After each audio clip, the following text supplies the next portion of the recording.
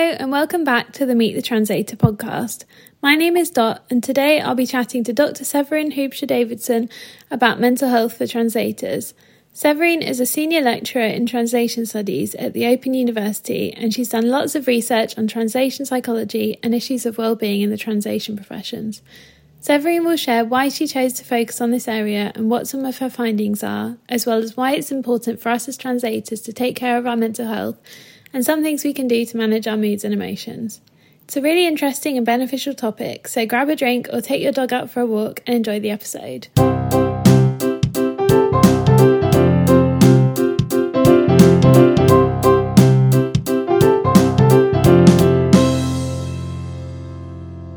Hi Severine, thank you so much for coming on my podcast today. It's really nice to have you here. Could you share a bit about yourself, what you do, and your path to becoming a senior lecturer in translation studies? Well, first of all, thank you for inviting me. It's my pleasure to be here. I'm really honored to be invited, and it's a new opportunity for me because I've never done a podcast before. So yeah, I'm delighted to take part.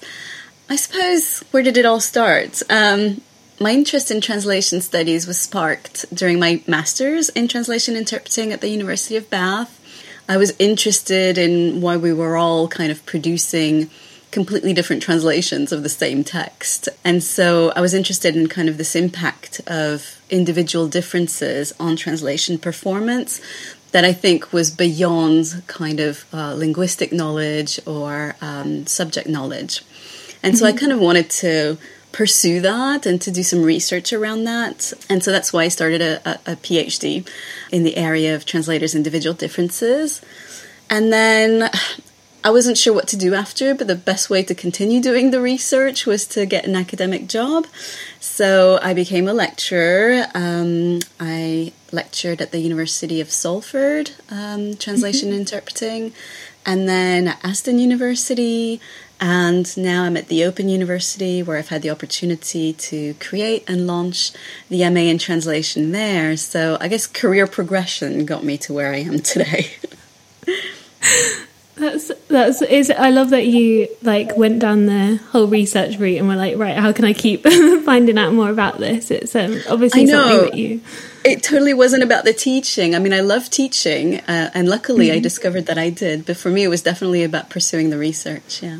Mm-hmm. The way that I found you, I came across your position statement that you wrote for the Institute of Translation and Interpreting about translators' mental health and well-being, which is why I wanted to talk to you specifically about, mental health for translators, basically. And as you said about enjoying research, I know that you've done quite a bit of research surrounding mental health for translators. Why is it that you chose to focus on this specific area?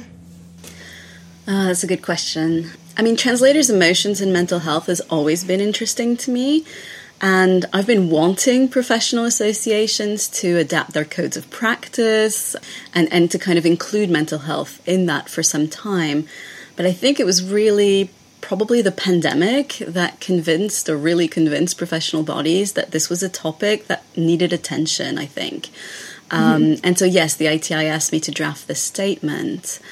I mean, although I think to some extent this topic was a little bit more visible in interpreting contexts, probably due to the kind of face-to-face nature of interpreting, translators' mental health, I think, wasn't really a topic of investigation, neither really in translation studies, so in the research area, but it didn't really feature either in professional conferences or CPD, continuing professional development, although I'd noticed that some literary translators had mentioned it in some of their writings, so they'd written some pieces talking about emotions, but it wasn't very popular.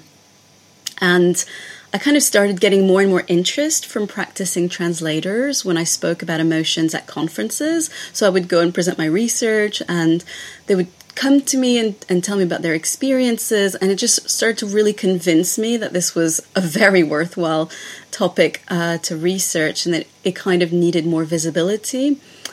And in parallel to that, I was doing an MSc in psychology because I've always been interested in psychological topics. And so as I was working my way through this master's, I started kind of being introduced to more and more relevant concepts and theories that I thought, oh, this applies to translators, or this could help them, or this could, help to explain some of their feelings or some of their reactions in the job. So yeah, it's kind of a convergence of lots of different reasons that kind of led me to where I am right now. Yeah, I recently went to the ITI conference, and it was my first ever official translation conference that I went to, so it was interesting to see that there were a few talks about mental health and stuff. But obviously, for me being my first conference, I didn't know that would have, I don't know how it would have been in the past. So it's interesting to hear that it's good that it's being talked about more now. Definitely. I would say definitely it's something that's been more and more kind of in the limelight over the last 5 to 10 years, probably. But in broader terms, it's quite recent. Yeah. So can you tell me a bit more about the research that you've done and what you've found? Yeah, I mean, I suppose my initial findings were linked to my PhD. So I did some research. So I investigated how 20 poor MA students at the University of Bath, my little guinea pigs, bless them. They were so nice to volunteer to participate in my research. And so I recruited 20 of them, so MA students, and I asked them to translate a literary text. And at the same time, I also collected data on their experience, their personalities, and so on.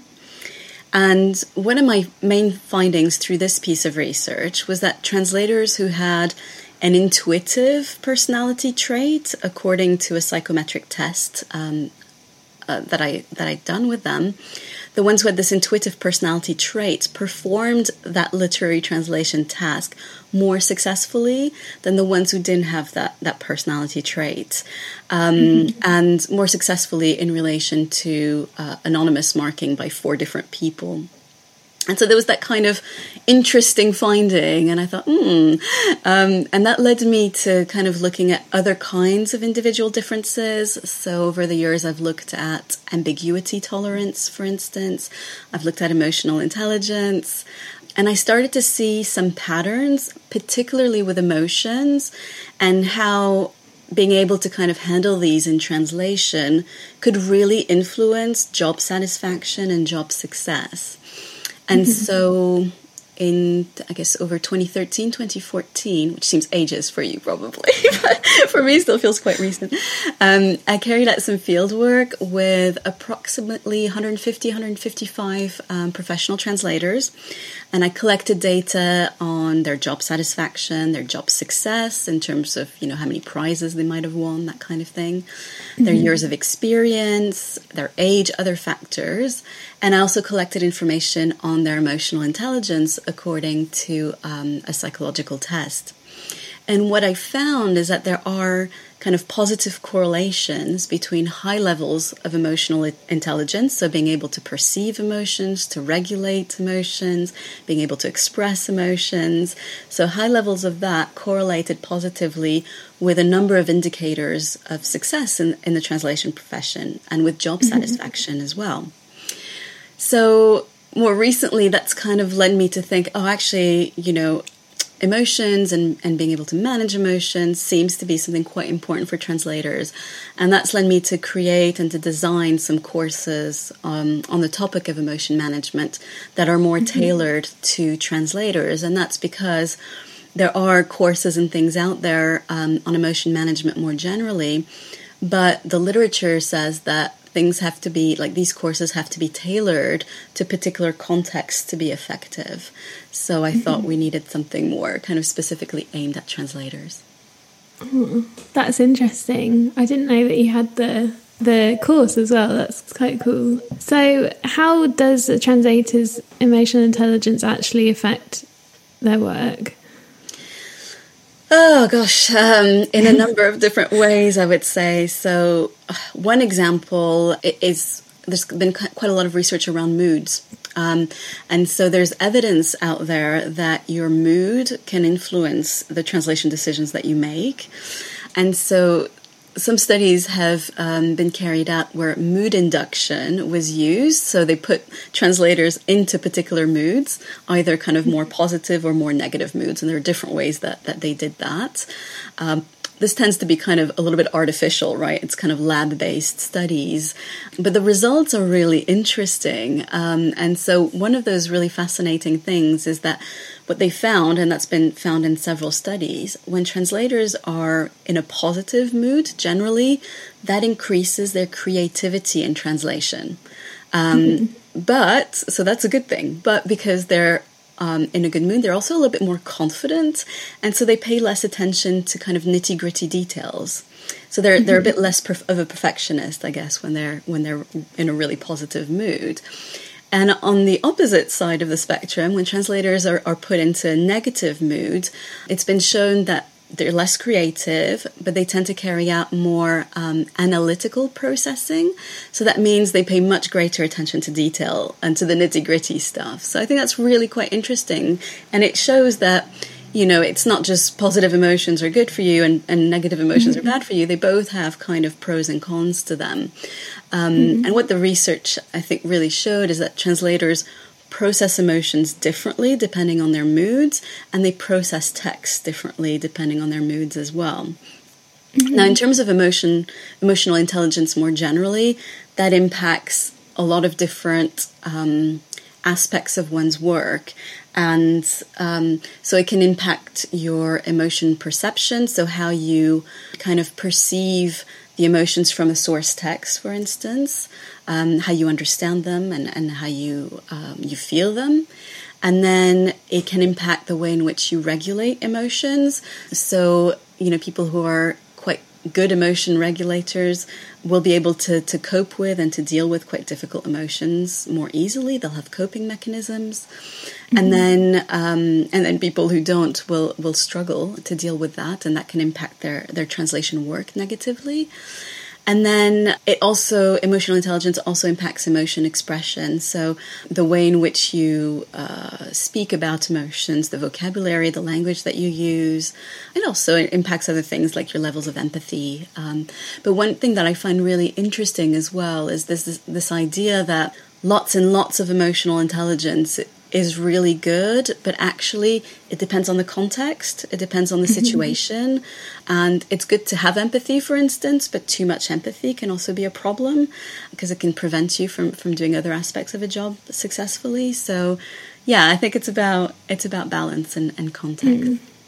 It's interesting that you say that about the mood, because I guess, well, maybe it'd be good then, like, to do your translation in a good mood so that you can be all creative, and then proofread it in a bad mood so that you can get all the nitty gritty bits or something like that. Like, I think like knowing things like this, and maybe also knowing our emotional intelligence as translators could maybe help us decide what kind of work is good for us and what kind of work we should do depending on what mood we're in, and what we're going to be more successful at depending on our mood and everything. Because like the emotional intelligence one is also quite interesting, because I guess your kind of success with that would vary depending on the kind of work you're doing. Because if you're doing like a really creative literary text or something, that's going to be completely different to working on, like, I don't know, a technical manual of a lawnmower or, you know, something like that, where it's not probably going to have as much emotion in it, you'd assume.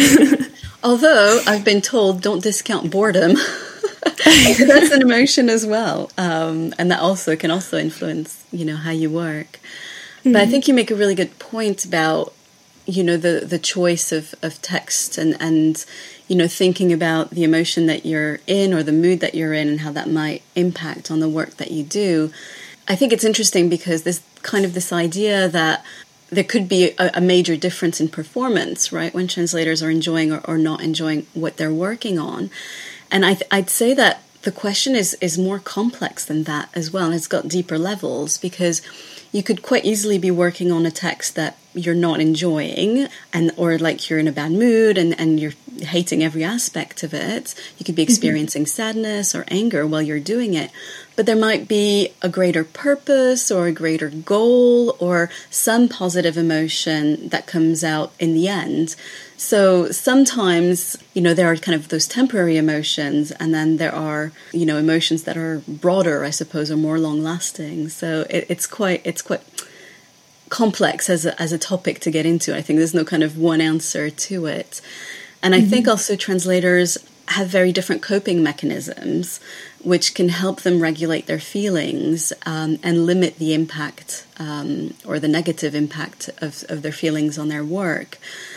But I think generally you're right. If we think about studies in psychology and research that's been published in the psychology literature, job satisfaction is really important. And the literature suggests that if you enjoy your work a majority of the time, that's really important for career sustainability. So it's unlikely that, a translator who doesn't enjoy their translation work is going to stay in the profession. So that is something to bear in mind. And I think, there are some quite telling examples in the literature of translators who don't enjoy their work or didn't enjoy working on particular translations, and that has had important consequences for their well-being. One example that I provide sometimes when I talk about this issue is the academic and literary translator Carol Meyer. Mm-hmm. And she basically translated between Spanish and English, and she wrote some really quite powerful accounts of her experiences of translating authors whose work actually made her physically ill. And every time she would go back to those translations, she'd get headaches and she'd feel like her limbs would feel heavy. And because she didn't align with, what the authors were saying or what the texts were about, or it triggered something in her. And so, I think it's important to kind of be aware of that as well in terms of, enjoying the work that you do. Yeah, for sure. And I think it's something with so many translators being freelancers as well. I mean, I think it's good because we do get to pick and choose a lot of the time what we work on. Obviously, when you first start out, it can be a bit more difficult and you're just kind of trying to get work. But as you develop, you can find out what you like and work on the things you enjoy. I mean, I've been freelancing for about 3.5 years now, and I'm still learning which things are good for me and which aren't. And I find it harder sometimes because I'm a subtitler as well.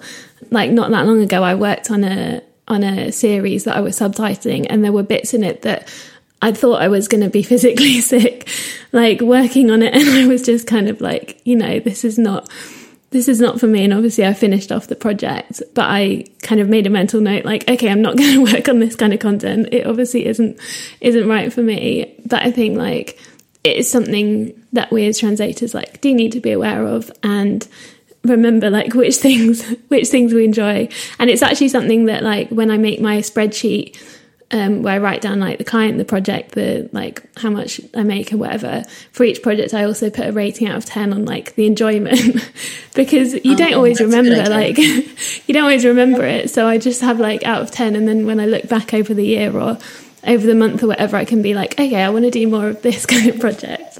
I love that. That's so reflective and shows real awareness on your part. And this is so important because I feel we don't talk about it in training. So, when we do masters in translation, we don't often talk about emotions. And I've had so much feedback from former students, who have said, I had no idea I would be sent a text like this, or I didn't know that I would be in this situation that would react in this way, or that this would trigger something. So, we talk about other aspects in our translation programs that are important, like ethics, for instance, and it can be linked. But emotions are very rarely discussed, and I feel it's important for us as educators, really, or translators who work as mentors, for instance, to kind of tackle these issues and to help, new translators into the profession to think about these issues and to, okay, what are you comfortable with? What would you allow into yourself? Because that's what it is. You're allowing these texts into you. You're processing them on such a deep level. You need to think about what you're okay with. So what you said makes a lot of sense. Yeah. And I mean, it's something that you kind of have to work with and learn along the way as well, because you don't always know what's going to trigger you until it happens. And yeah. And I think being aware of the potential impact of translating certain texts is really important. and checking in with oneself quite regularly, like you do with your spreadsheet. I think it's one of these things, you often hear, like, for example, when you go on the plane, they always say, put your oxygen mask on first before helping others. And I think that it's the same with translators and with mental health, right? So if you're taking care of your emotional well-being, acknowledging your feelings about certain texts, about certain situations regularly, then you're in a better position to perform your job well. You have this awareness and going into it, whether or not you choose to go into it, but you have this awareness of what's happening and what it might do to you. And I think another thing is I've also had kind of this feedback that, but translators can also experience lots of positive emotions and love their job. Absolutely. And that's really important to recognize that. And I think the reason why we as human beings, right, tend to focus on the negative aspects, it's because it's quite powerful and tends to stay with us. And that's evolutionary. So we're much more likely to focus on negative emotions, and we focus a lot of our cognitive resources on problems and on negative emotions because, we have to solve these. These are issues that are vital for us. And in an evolutionary sense, we've always focused on the negative. But that's why it's draining, because we cognitively we process so much with negative emotions.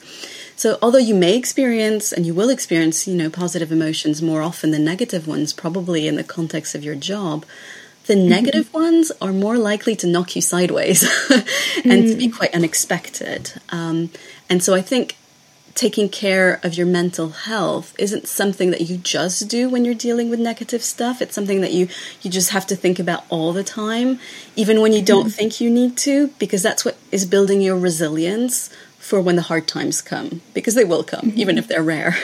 Yeah. So would you say, like, with the research you've done and everything, would you say that overall for us translators that it's really important to take care of our mental health in order to produce, high quality translations and succeed in our work? I think so. I mean, as I said, I think it's a question of protecting yourself as well. And if you take care of your mental health, then you're more likely to give the best of yourself to the important work that you do. So, yeah, I think it's one of those things that is gaining increasing visibility in a lot of professions. I know that in academia, for instance, in universities where, there's an increasing emphasis on mental health and mental health webinars and all the rest of it. But I think mental health is very individual, and it means different things to different people, and it can't really be imposed on you. I think you need to figure out kind of what will protect your mental health, and it will be different things for different people. And so there are different kind of things that you can do.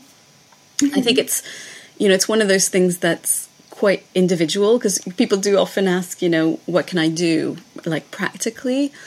And what works for someone won't necessarily work for someone else, right? So one of the things that often I find quite funny is meditation, because a lot of people say, meditation is an ideal way to manage your emotions, and I cannot do it. I have tried.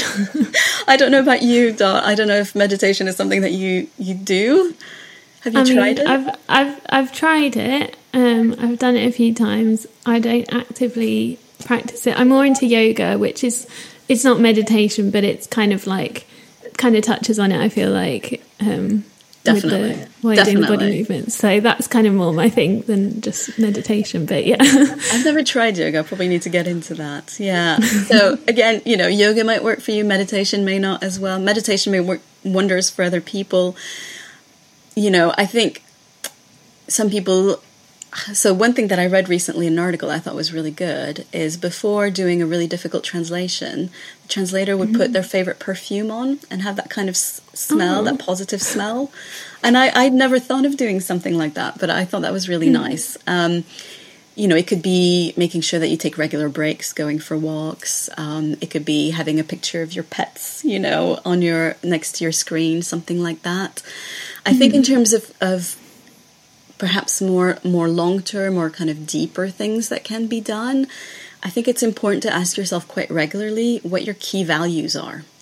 and just to think about whether the work that you're doing aligns with those values most of the time. It may not always, but probably a majority of the time, your work needs to align with your values for you to be kind of stress-free. And that's something that you can do quite regularly because values change over time. You know, you have different priorities in your life over time.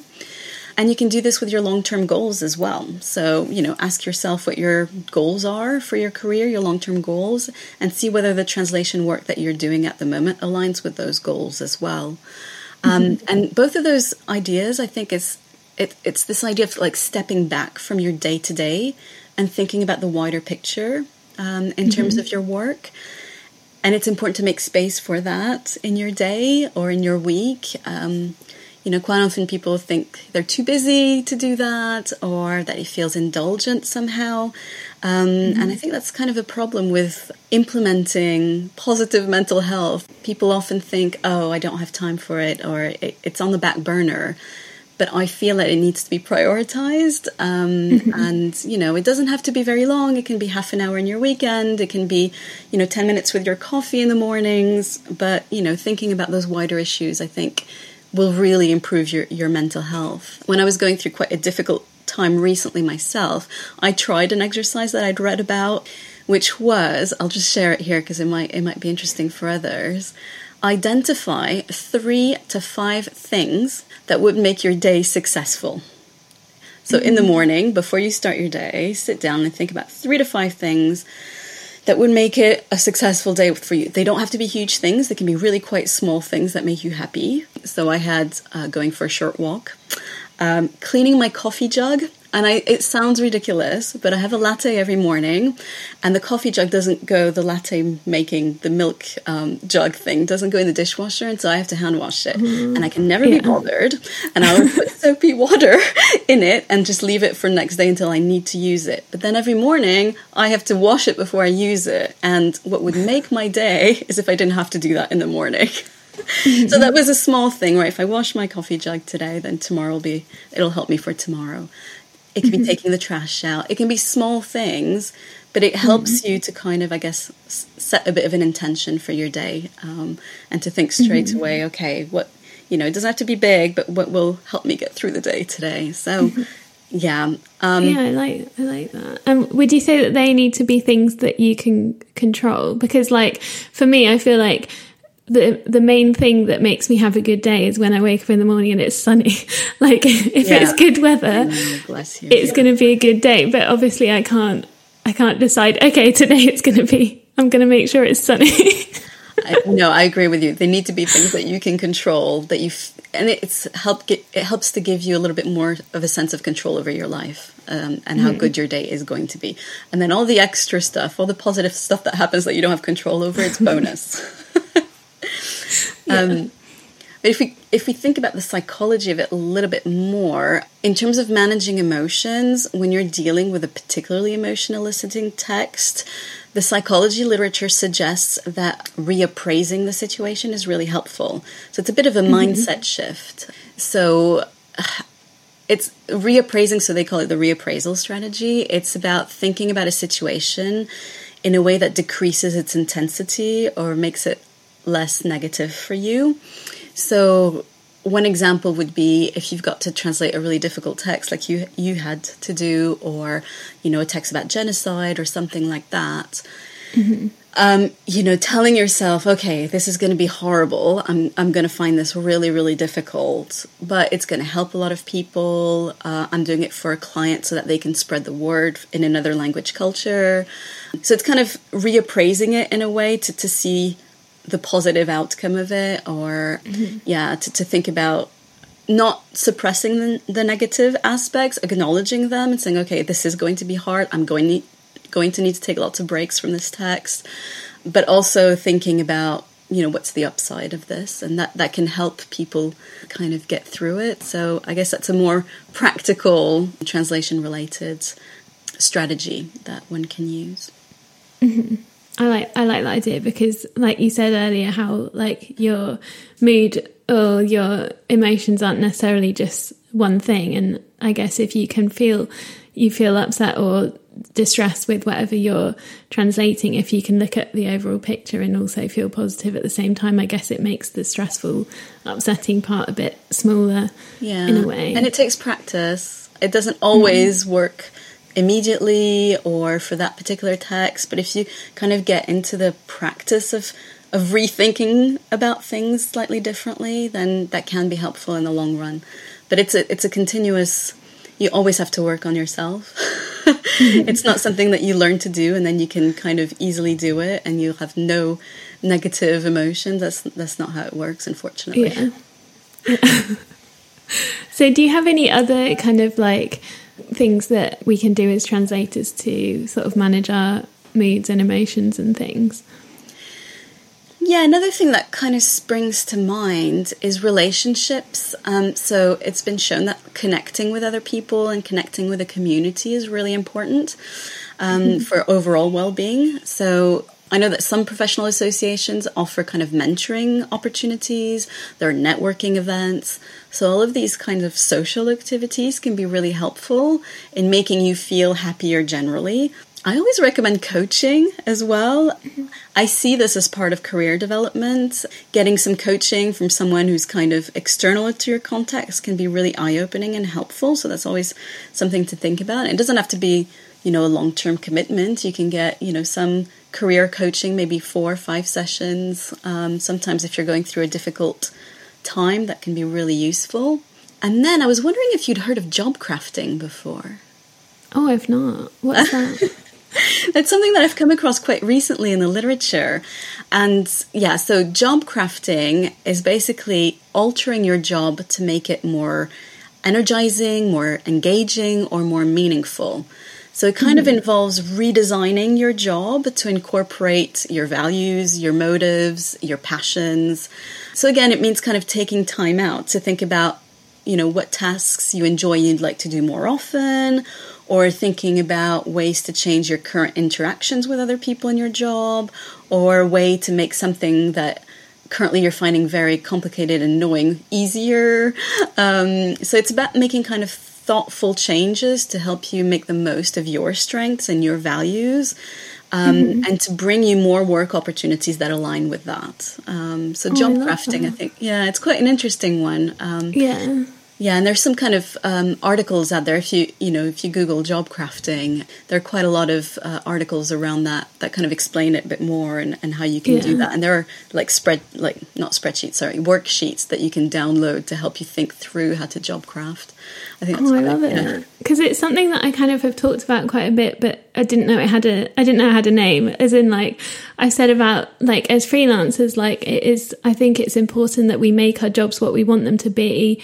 And the fact that we chose to be freelance, we might as well make the most of that and make the most of having the freedom to choose who we work with and what we work on and how we work and everything. And like, it's something that I am like aware of a lot. Like I like having a lot of social interaction. So like, I'm a big fan of the like translator community on LinkedIn, on Instagram.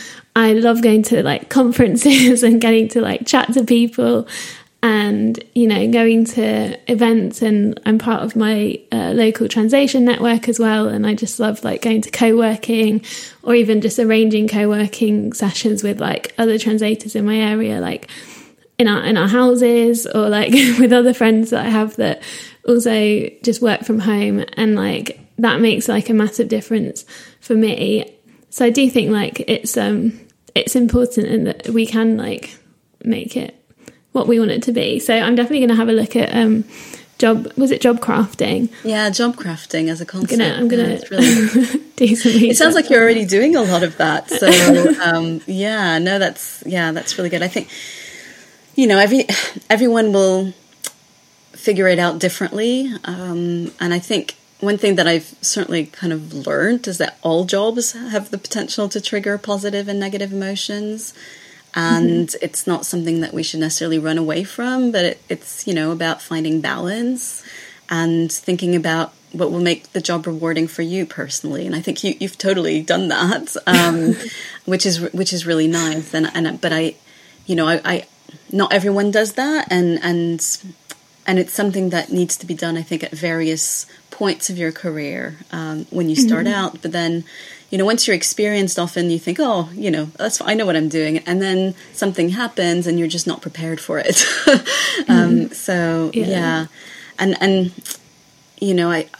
And I don't feel that I have any kind of advice to give really to the translator community, but one thing that I've certainly learned from experience is to really kind of be a little bit critical of some of the narratives out there as well, not to accept everything.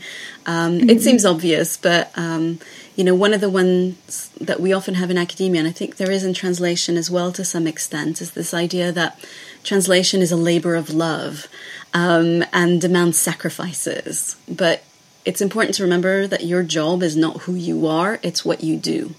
And I think that's an important thing to think about when you are translating or when you are working with clients. And it's great to have a greater purpose and to have dedication. That's really admirable, but it shouldn't push you to work past your limits, to accept any job.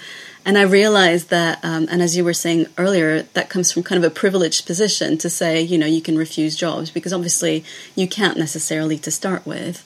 It's not easy to refuse opportunities when you're just starting out. I get that. But I think at least my aim is to kind of raise awareness as much as possible around emotions, so that as many translators as possible can kind of actively find the tools that work for them to be able to cope, and not just cope, but to thrive in the translation profession. For sure. And I do think it's a balance as well. There is obviously going to be some bits that you don't enjoy doing, and I don't enjoy having to fill in my tax returns and all of this, but obviously it needs to happen. And I'm still kind of trying to find that balance of doing the bits I enjoy and then the other bits that I have to do, because I can't just go off to every single translation conference when they're often hundreds of pounds, and I have to have to look at my my finances and be okay, I do actually need to also do some paid work if I want to be able to, of course, do all these things, and things like co-working. I love co-working, but I'm never quite as productive on those days as I am when I'm working on my own at home, because obviously I want to chat to whoever I'm with, and I want to, so it's kind of I think it's about finding the balance as well, maybe. Yeah, what works for you, and that's, that comes with experience sometimes as well. You try different things, and some things work out, some things don't work out, and that's fine, and it's not being too hard on yourself. Trying something, think, oh, that didn't work for me at all, I'm going to throw it, the baby out with the bathwater. No, well, maybe you'll try something different down the line. And even if something doesn't work, you've learned something from that, and it's about kind of digging deep and thinking, okay, why does this not work for me? What are the reasons? How did I react? How can I do things differently in future? What support do I need to help me through it? So it's kind of having that level of reflection, which, life is busy. We often don't think about things. But it's building that into our work, I guess.